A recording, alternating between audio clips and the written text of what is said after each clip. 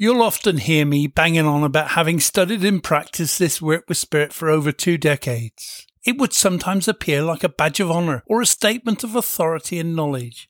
But understand, equally as often, if not more, you'll hear me telling you how important education is and the study in this subject. In fact, I'm spending every working day asking questions still. I recall being in a workshop with Glyn Edwards, the teacher, and I recall him telling the group how he had spent his entire life studying and learning and practicing his spirituality. Yet, even then, he said he had more questions that needed answering than ever before. Because of the nature of our work with spirit, it's like working through layers of understanding, with our soul, with the way the spirit world works, with the unfoldment, with the communication, and with pretty much every aspect within this multi-leveled facets of spiritualism. Every day a question arises that I'm curious to explore. Some of these are so basic, you'd be led to wonder why I've not learnt the answers before. Today's podcast is a question and answer session with my guest. Through her research and study, Maxine has attained much knowledge and understanding of mediumship and many aspects of the work with spirit. She would also be the first to admit that many of the questions I'll ask her don't have exact answers that you can set in concrete as being the absolute truth. For you to prove that statement, I want you to do an exercise. I want you to do nothing more than just listen to this podcast and mark the date in the diary of when you listen to it. Then I want you to set a repeat timer in that calendar or diary and re-listen to this podcast in, say, 12 months or 2 years or even 5. Here's what I'm certain you will discover. Or that your understanding of this work and your unfoldment, your opinions and your knowledge will hear different answers or different understanding of the answers. Because our understanding of the truth is somewhat fluid, as it should be, some answers may take time to resonate with you. Other answers may never be to your liking, or they might well only be the opinion of today's guest, and therefore not in alignment with the way you are working and thinking. However, I have huge respect for my guest today. She has devoted much time to her study and to her research and writing on spiritualism and mediumship. She has a deeper understanding than me, and through asking and listening, I too can move forward in my journey as you can in yours. With that all said, let me introduce to the virtual Spirited Talk studio, Maxine. This is Spirited PODCLASS with your host, Trevor, and a carefully selected guest, ready to share their knowledge and experience on their specialist aspect of their work with the spirit world. So grab your notepad and pen, pin your ears back and open your mind. It's time for a PODCLASS session.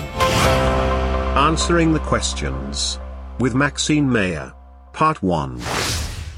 Well, it's a very good morning. It's nice to see you on my screen, albeit an ear that I can see, but that's fine. We're doing an audio. Have are you this morning, Mac?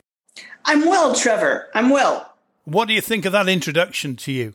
There's a lot of other stuff I could have said, so I'm glad you didn't say that other stuff. You have recently shared your story on Spirited Talk, and that was fabulous. And I didn't ask you a few things. I didn't ask how was the COVID where you are in Q8. However, I learnt this morning through text that you've actually already had the first of your Oxford vaccines. Vaccines? Yeah, is that right? Vaccines, yes, that's the right word. Correct? Yes, I've had the first jab. 4 weeks from now, I'll be jabbed again. Well, you hope so.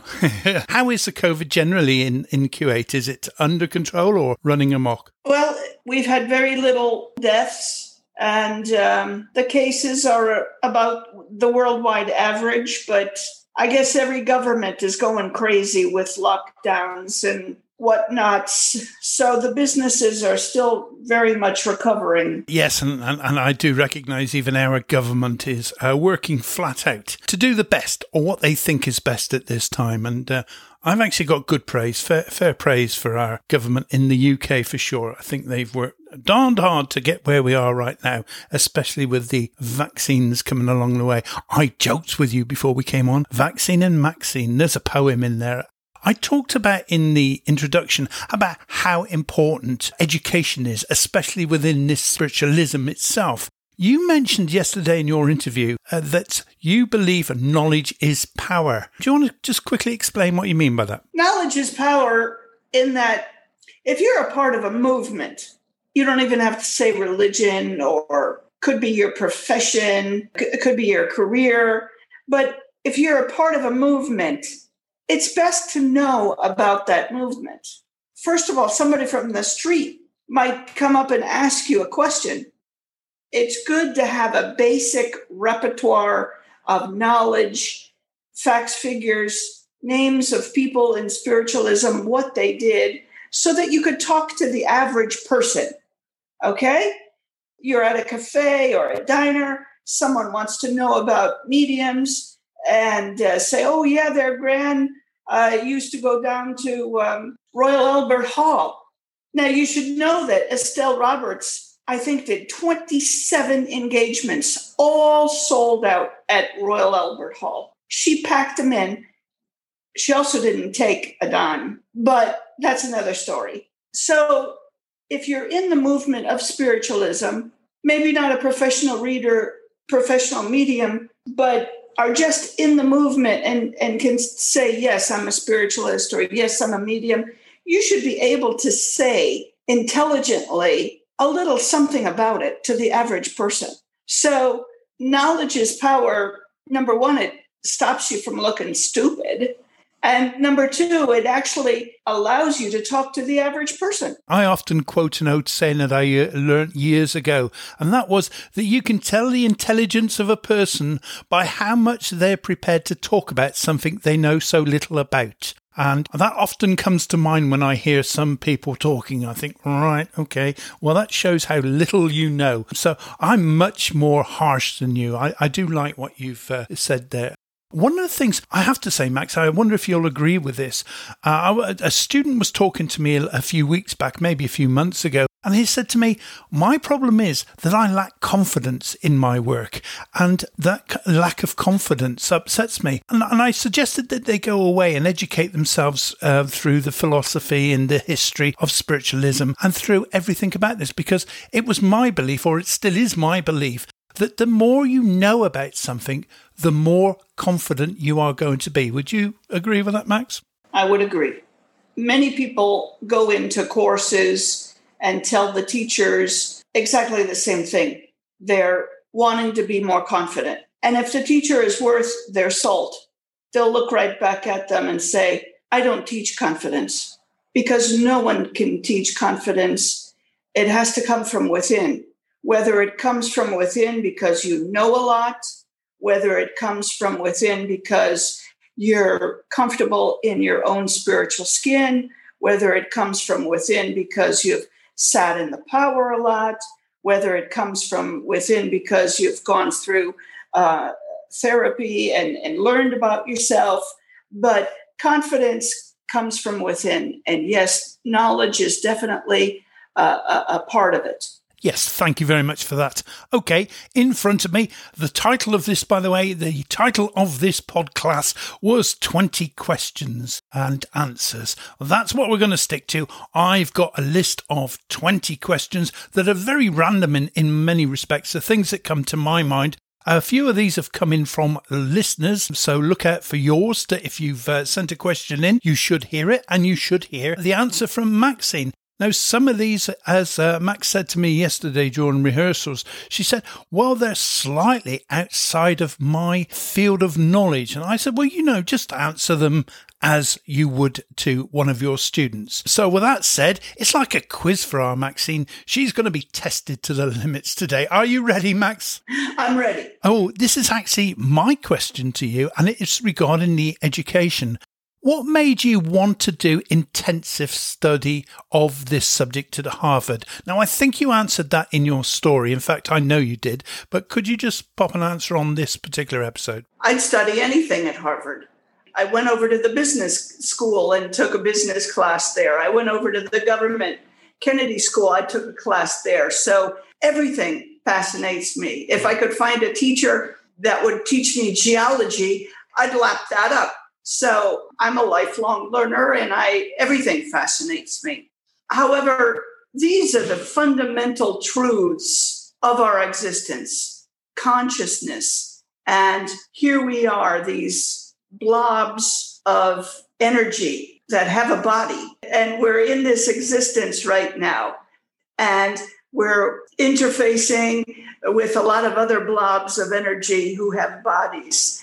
And we might see the world a different way. We might have different types of devotions and different types of faith traditions. And that really fascinates me, how different people have different devotions and connect with a greater spirit, a greater blob of energy, the infinite blob of energy. So I'm just fascinated in religion and in devotion, and one of my many interests. So I wanted to study it. That makes entire sense. I'm exactly the same as you, and I think a lot of people are. They start getting an interest, and if you really like something, the study's brilliant. I remember once reading a quote that if you study a subject for 5 years, in 5 years, you will be something of an expert.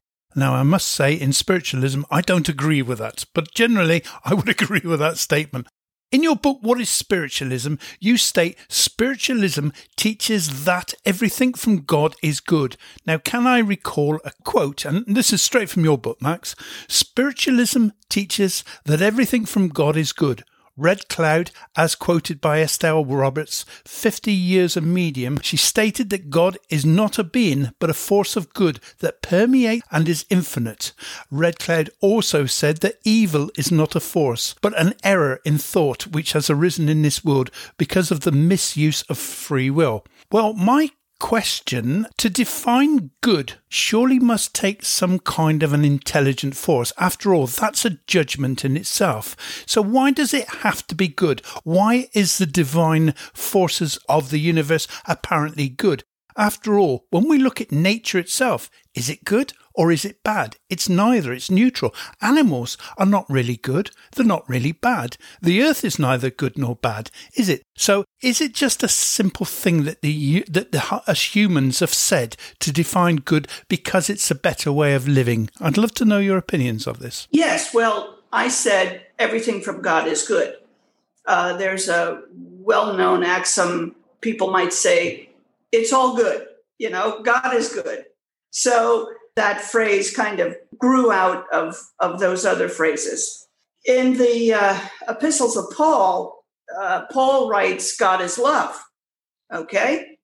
And what is love but goodness, goodness on steroids, another name for good is love, okay? Stretching it out. So I wrote that, and I believe that the God is, it's an error to think that God is bad, or God is judgmental, or God brings bad. So you might say, oh, well, my life may stink right now. I may be in the sewers and it's just all sorts of problems. How can God be good? You're telling me God is good and my life is a sewer? And you're just going to have to bear with that for maybe a year, maybe 6 months or so, and realize that looking back through the hardships of our life, I'm not going to get on a high horse and say, oh, there was a lesson to that. But all of those experiences blend into our being and make us who we are. All of those experiences I mentioned, when I read for someone or when I look at someone's energy, I use the phrase, the arc of their life. No one's had a perfect life. No one's had a really easy life. Very, very few people. I haven't yet to meet people who have had really easy lives.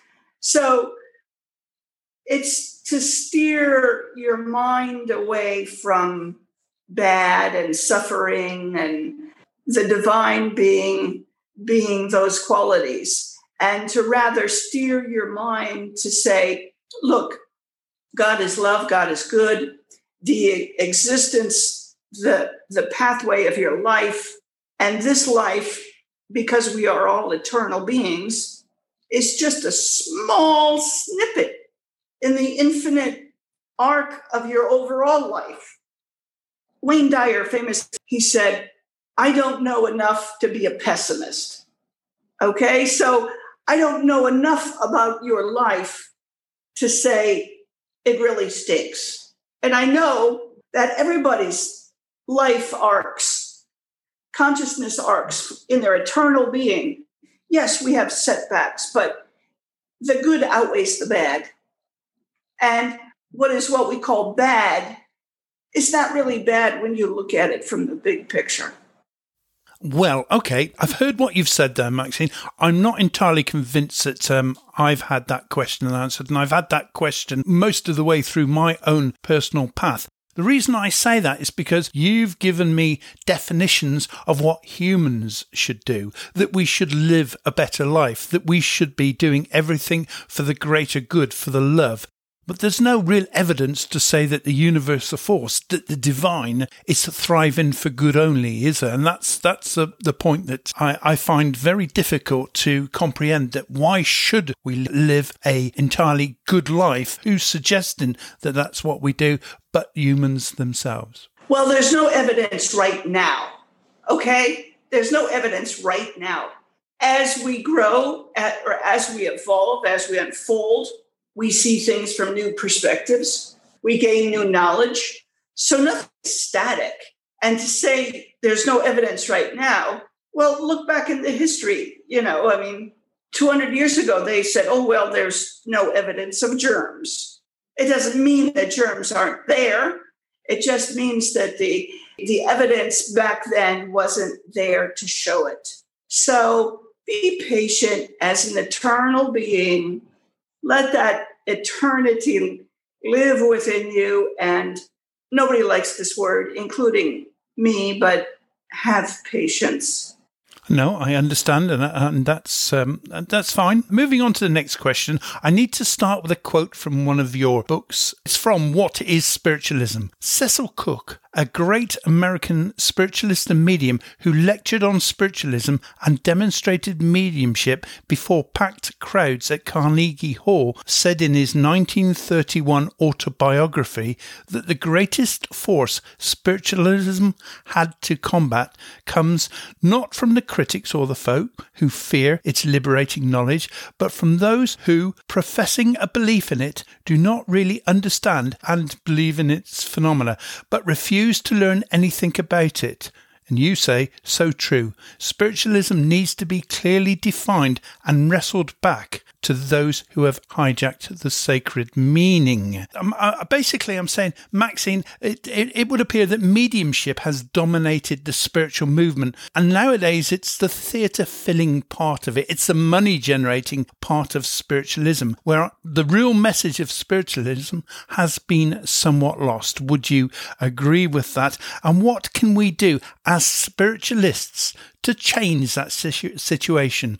How should we change our focus or our priorities? I mentioned Estelle Roberts and her 27 sold-out appearances at Royal Albert Hall. She wouldn't just go up there and, you said, perform. There would be, if I'm not mistaken, as much time devoted to philosophy as devoted to her messages.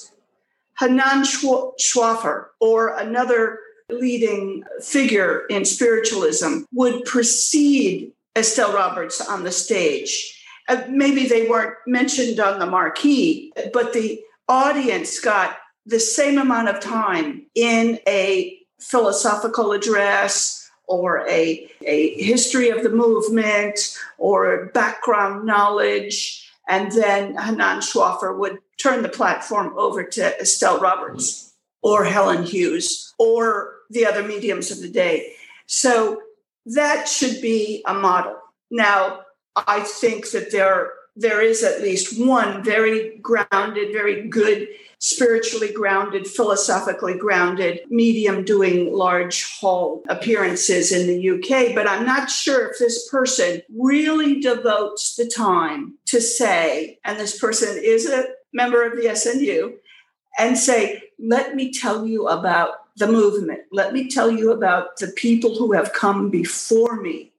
And let me tell you about their messages and the philosophy of the movement. And yes, we're going to have a fun time tonight and maybe have a few laughs or tears. But this movement, of which I'm a part of, is so much bigger than me and precedes me from at least 100 years. I would be very warm-hearted to know that a message like this, it doesn't have to be equal time, but at least a half an hour of explaining spiritualism before the messages come and the laughter and the tears and the blah, blah, blah. So I want to see equal time or almost equal time given to background and philosophy in large appearances. And number two, I'd like people to push back. I'd like the mediums to kind of push back against the media when they interview them and say, I'm not going to appear on your morning news talk show unless I explain a little bit about what this is. So I'm going to demand a little time for philosophy or the background or the history. I'd like to see mediums with a little bit of chutzpah in this way, or cojones, to say, I'm standing up for this philosophy. And you want me on your morning talk show? Well, I want a few minutes to talk about, hey, it began in 1848 with the Fox sisters and blah, blah, blah. And have a little blurb, for the general audience to say before you go into medium mode. I hear major American mediums used to go on Larry King show. I'm not going to name who they are, but you could guess. I never heard them talk about the movement. Never heard them talk about their books, what's in the books, maybe give a few readings, but you didn't learn anything. You'd think that you're not doing the general audience any favors by being a great medium and not talking about the movement. Years ago, I used to go to a church called Bournemouth Spiritualist Church down in Dorset on the south coast in the UK. And I used to go with a notebook and pen. In fact, I did it in my own church in Christchurch. And I used to write notes during the philosophy, because to me, I got more from that philosophy than I did when a medium come and apparently brought somebody through that I really wasn't convinced it was right anyway. But the philosophy meant far more to me. I should just balance it back, though.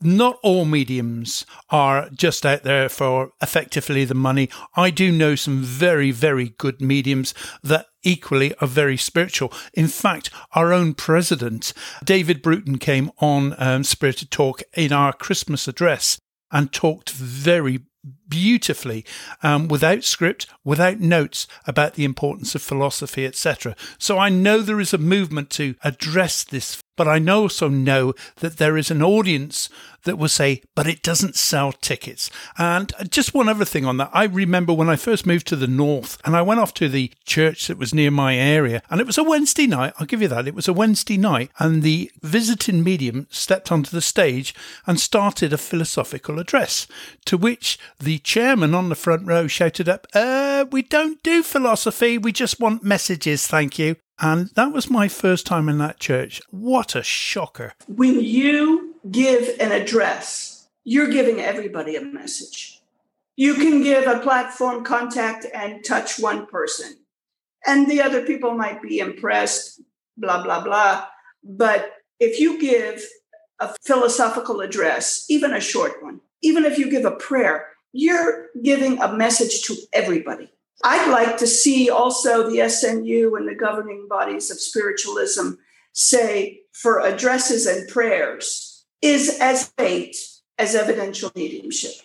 I think that is a general consent. Philosophy is not something that's dead and buried, and most of them believe in it, and a lot do practice it. The philosophy side of spiritualism is being worked on, and there are some very, very good people on it. Thank you very much for your answers on that one, Max. Really appreciate it. I'm just going to lighten it up a little bit now, because I've now got a listener's question. Now, this question comes from Sandra, who's in Germany, and Sandra asks, how can I raise up my awareness to get more information from the spirit world, like names, for example, getting more information in a reading? As a medium in training, I would love to unfold my awareness more. How can I do that on my own? Love, Sandra. Well, what's coming to mind, Sandra, is if you want the fruit on the furthest part of the branch, you've got to get out there on the furthest part of the branch. You've got to let go of the trunk and be comfortable getting out there on the branch and getting that. You can't stay in the harbor and sail your sailboat. You've got to move beyond your comfort, and I hesitate to use the word reach, but you've got to go out on the branch, okay? Figuratively, maybe literally.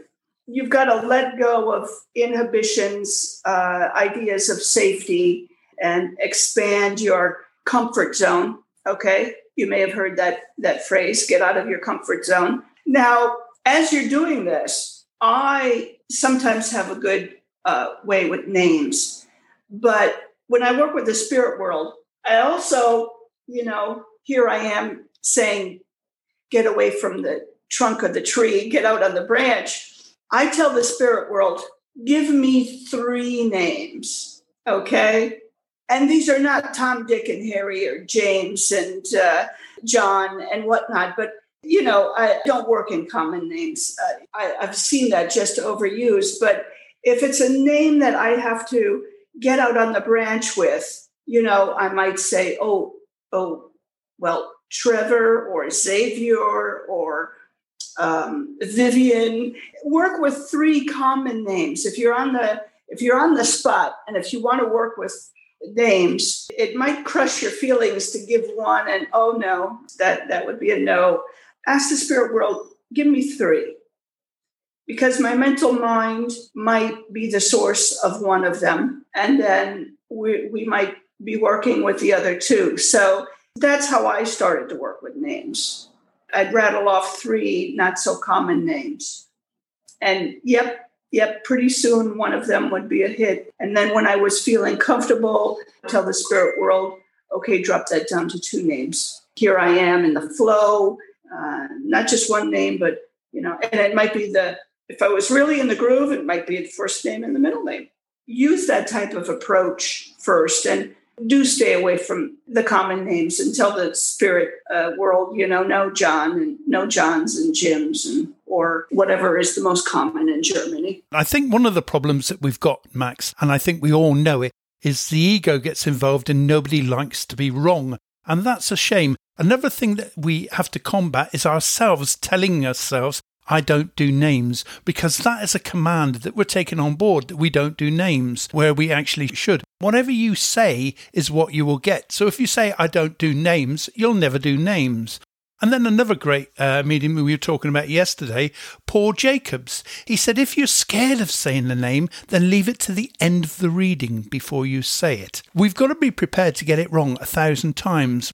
Last night, Max, I was laying in bed thinking about today's interview and the things that we'd done through. And a gentleman come into my mind. And I actually seen him, his face come right close to my mind. I believed it to be your father that was coming through in the spirit world. Now, before you say anything, Max, the gentleman gave me the name George around him. I would like to think that that was his name. To describe him, he had a kind of a square head. I mean, kind of square across the top haircut. He was grey-haired. And the nearest I can describe his features, he was kind of Walter Matthau. You would put him in the Walter Matthau looking type of character. But he came through. He wasn't smiling tremendously, but of course there was a warmth. And as I said, I thought that was your dad. Would that make sense? My dad's middle name is George. And he had a bony, masculine appearance to his head and face. So I can understand the Walter Matthau kind of look. Very, very good. Yes, I mean, he wasn't chatting away to me last night. He just came, he made an appearance. He was quite, I would say stern, but friendly with the sternness. But it was just an awareness. It was almost like he said, I know that you're, dealing with my daughter at the moment. That kind of effect. Now, the reason I've just said that on here, Sandra, we got to not be scared to try these things. I tried there. I might have failed. I don't know. It might still not be enough evidence to prove a link or a connection, but you have to have a bit of guts and a bit of bottle and go ahead. Does that make sense, Max? It does. It does. And In our development, we can't refrain from taking risks. You took a risk to give that information to me, and it might have been solely for your benefit, that more so than mine, because your relationship with the spirit world is, hey, I can take a risk now. That's a very good point. I never really thought about that. That's a very good point. Moving on, you quoted in a book, I think it was the same book that we've been taking the quotes from at the moment. Carl Jung was asked, does he believe in spirituality or God, whatever? He was asked, does he believe? And he answered, no, I don't believe, I know. Now, that's an interesting quote, and I've known that quote for years, and you talk about it in there. But I've got a question, Max, and this is very difficult. Not everybody has been able to sit in a physical seance. I have, and I've witnessed things that changed me from being a believer to a knower. I've seen things that are, well, they defy science as we understand it. So it was easy for me to jump from being a believer to a knower. But that's not so easy for the average person, or is it? Again, you have to look at the arc of their life and the eternity of their soul. And they're going to know, if not now, down the road of their eternal existence. We're lucky to know now. There was a time in our existence when we didn't know. And when we encounter someone who doesn't know, hey, that was us how many years ago? So we're all on this eternal path, and we're all going to get, we're all going to come to understandings. So you have to have also some empathy. They're on their journey. They're going to get it. If not now, later. That's how I deal with it. Okay. Yeah, it kind of makes sense. But I still find it slightly difficult to understand how, let's take Sandra, for example. At the moment, she's probably a believer. And even after 10 or 15 years, if she hasn't gone to physical seances, physically seen or experienced the spirit world, it's still rather difficult for her to say, and on heart, I know that there's life after death. It's always going to be a belief at that point, even though she may have years of knowledge to back it. Does that make sense? It does, but I do believe in reincarnation, or I believe in our eternity, not only tomorrow, but yesterday. We were in situations before, I say again, where we didn't know, or we didn't have a firm understanding, or we were in an environment that is different. Everyone will get there.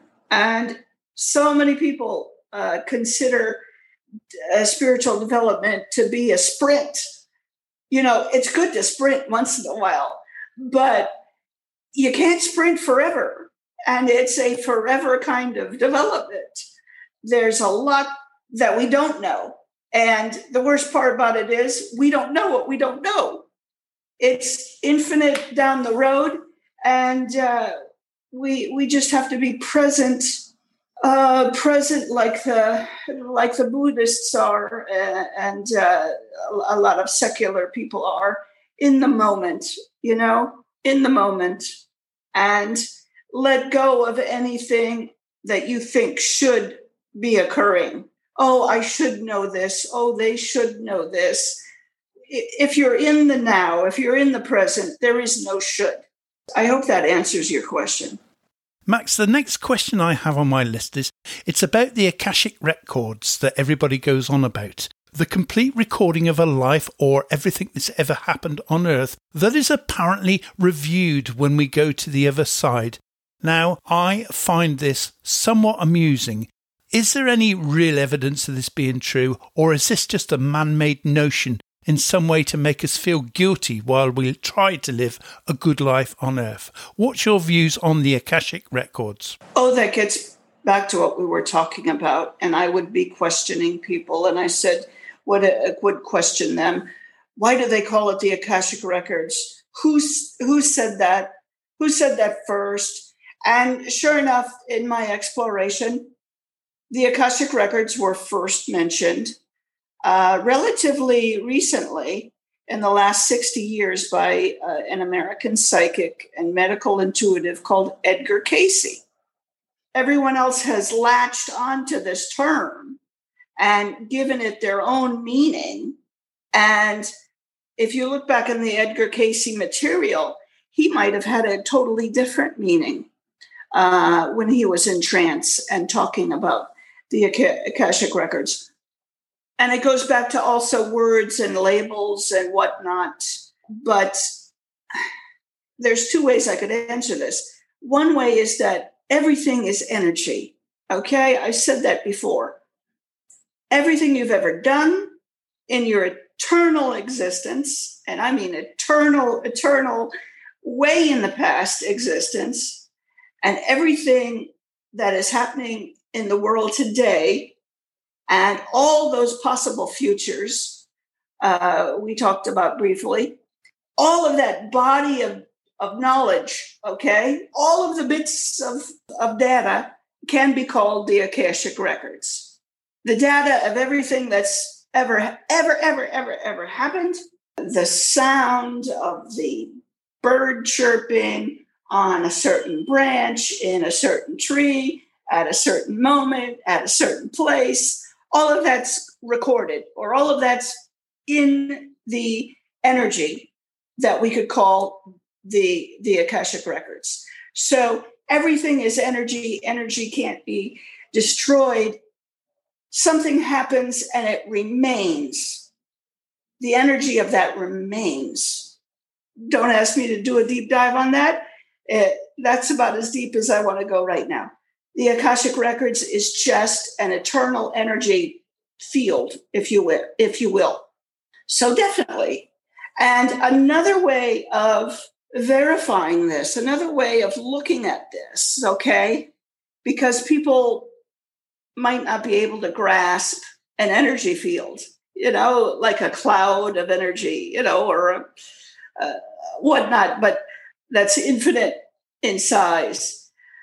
Edgar Cayce and a lot of other people who work through hypnosis, and I'm talking about the really pioneers of hypnosis, the Michael Newtons, the Brian Weiss, the people who have done past life therapy and life between lives material, all hypnosis based. They take their clients back, and there are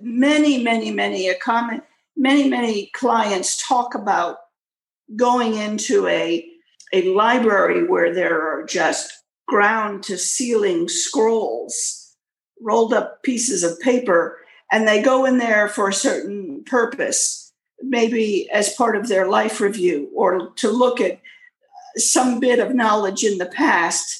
In this hypnosis, someone will take a scroll off of the wall and unroll it, and then it might become three-dimensional. It might become multi-sensory, and they could see, feel, touch, smell, that chirp of that bird on that branch, on that tree, in that place in time. So whether you call the Akashic records a formless energy field, or whether you picture it, it's easier to picture it as a great library of knowledge. I'm a believer in the Akashic records, and I always like to hear what Edgar Cayce is talking about, because he was the first to use that particular term. So does that help? Well, it's a very intelligent answer. Something I read in your book, which is called What the Great Mediums Have Taught Us About Spirit Guides. Now, you offer a very balanced view in this book, and it's one of my favourite books that I've read of yours so far. One repeated suggestion as to why guides appear to be coy with giving details of themselves in the belief that their words of teaching are far more important. Now, that's one point of view. I actually read that really badly. But basically, you're saying in the book that when we ask our guide, tell me your name, tell us a little bit about you, they're very coy at doing that. They say they don't want to waste their time or their energy giving us trivia like that. They'd rather give us something that's greater knowledge, greater depth, I suppose you'd say. If the guide is unprovable, many logical and sensible people, which I think I might well be, will just suggest that that information is being voiced by the medium from somewhere in their deep subconscious rather than from an intelligent source in another world. Again, just explain to us, what are your views? Why do guides be coy? Anytime you become more attached to the guide than their message, I feel they'll back off and say, sorry, this relationship isn't working anymore. I've had that. A good friend and a tutor has told me that is what kind of happened to them. And sure enough, I'll share a story. About 5 years ago, I got very, very comfortable with the energy from the other side. And I was working with this energy, and we had a very good relationship, and it resulted in me developing in many ways. And in my meditation, in a meditation that I would perhaps overuse to attune and blend with their energy, I always started out this meditation the same way. And you could say, oh, I overused the calling card or whatever. But in my mind, I would go to a very beautiful place, a very special place for me, the Taj Mahal. And in my mind, I would go to this building, and I know exactly the bench that I would sit on and continue my meditation with this visualization. And this person would appear next to me, and I got very detailed on how they were attired and what their appearance looked like. And then in my meditation, we together would leave those grounds and walk into a mustard field. And the particular image of that location, the particular images of what I attached to this energy, I got comfortable with, because I would use that meditation constantly to attune to their energy. And perhaps I got too attuned to that energy. Perhaps I relied on that energy. Perhaps I got into the storyline too deep. And perhaps I just was done with them as far as we both could go together, but they've no longer appeared. And I kind of miss that. So I caution people, because that is exactly how I stated it. If you get attached to an image, a location, a sequence, a appearance, a storyline, it's not about them. It is not about them. They've had their own spiritual pathway. They've had their own soul growth, but it's not about them. They may reveal something that's relevant to you to make a point. But if you dive in deep into their life, you just lost it. You just you took your eye off the ball. You took your eye off the reason you are with them. So I didn't know I'd share that kind of story. Spirit guides change throughout our life. I do believe that we come in with one that is kind of overseeing our life plan, but people will also come and go. Spirit guides will also come and go, depending on where we are in our development and where we're going. I believe that there's one permanent one that kind of stands back and overlooks how you are getting on in relation to how you thought you would be doing in this life. But then there might be experts or certain guides coming in for certain things or certain times of your life. The way we are progressing means that our language and our terminology changes somewhat as well. I mean, years ago, you might have just mentioned occasionally a guide in the spirit world or a connect or whatever, a gatekeeper or whatever. Nowadays, it's become very trendy to say spirit team. I use that wording as well, my spirit team working with me. So that in itself builds a picture that may not necessarily be accurate. Right. And we don't know what we don't know. There could be many people in the background that we're just too stupid to notice and might be playing a big role. So we're very naive just to think, oh, this is the way. I've only got one. He's been with me for the whole of this life, and I'm not going to get another. Well, how ignorant, bullheaded is that? Okay, next question is from a very good friend of mine and a member of the Friends of Spirited Talk on Facebook. It's Mr. Paul Hennings. And his question to you, Max, is, do you believe God is an omnipotent being or an intelligent energy force? Oh, I remember looking at this question and realizing, what a can of worms is this? There have been family squabbles, generational squabbles, skirmishes and wars, over what God is. And there have been a few good books written about the concept of God, okay, in a very interfaith way, how all these devotional people consider the divine essence and what can we distill down as commonalities and similarities and the greater characteristics of God based on how everybody in the world has ever viewed them. And 2 points of divergence that I'm very passionate about and that jump up through the books and through the religions is form or formless, okay? The American spiritualists will say infinite intelligence. Now, that's about as formless as you can get, like a blob of energy, And at the same token, Christians believe Jesus is a part of the Trinity. They believe Jesus is God incarnate, definitely taking a form. Hindus have a whole litany of manifestations of God, male and female, just rattle them off. Different types of personalities, Hanuman, Shiva, Kali, different as night and day. But in that faith tradition, they might have a statue of a form, and that they believe their God is formed. It takes a form. Now, how different to the American spiritualists who say infinite intelligence? They don't even say the word God. So form or formless? Me, I prefer the form.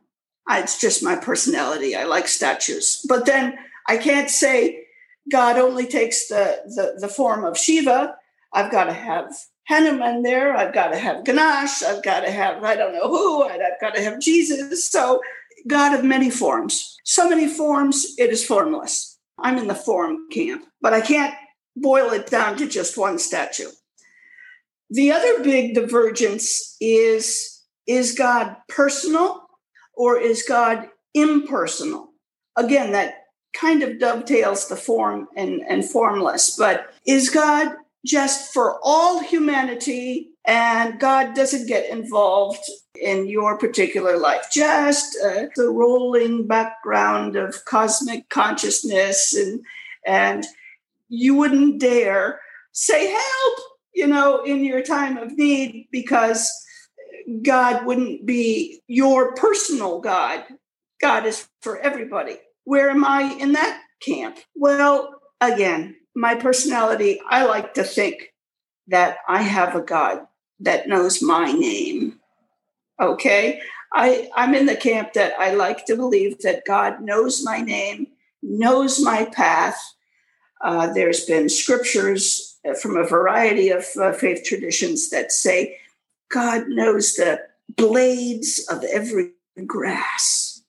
So, of course, God would know me and my problems. And if I have a little problem, I think that I should hope that the hand of God will reach down in a personal way and touch me. Okay? Whereas other people would say, good luck with that. God is just impersonal. What you're asking for is not possible. So that's the great debates about God. Those are two of the great debates about God, and those are where I stand. And I thank Paul very much for that very intelligent question. When you were talking there, Max, it reminded me of about 10 years ago, my partner's auntie, and she was very much a devout Christian. She served the church. She was a Samaritan. She counseled people. She was a real, God's lady, and beautiful lady too. And we had a good relationship, and she knew what I did. She knew that I talked to dead people, and she was always very chatty and always, how are you going with yours? And I remember just towards the end of her days, I said to Auntie Kath, I said, do you mind if I just ask you a question? Could you tell me, what do you think God is? Do you believe God is an old man that sits in a chair looking over everybody? And she looked at me and she said, yes, I do. Yes, I do. And I didn't say any more. I just thought, who am I to argue? That's how she wants to see the God, as a man sat in a chair dominating or overlooking. That's her view. And she was one of the most religious ladies I've ever known. So there we go. Put that in the mix, Max. Isn't it wonderful that we all look at God different ways on different parts of the world? If it works for them, power to it. I don't think God cares. I think at the end of the day, any recognition of no matter how you see God, the divine force, or whatever you want to call it, I don't think that matters. I think it's just a way of accepting is pretty damn good. This PODCLASS will conclude in the next episode. This presentation was made possible, in part, thanks to our contributing partners. Thank you for your support.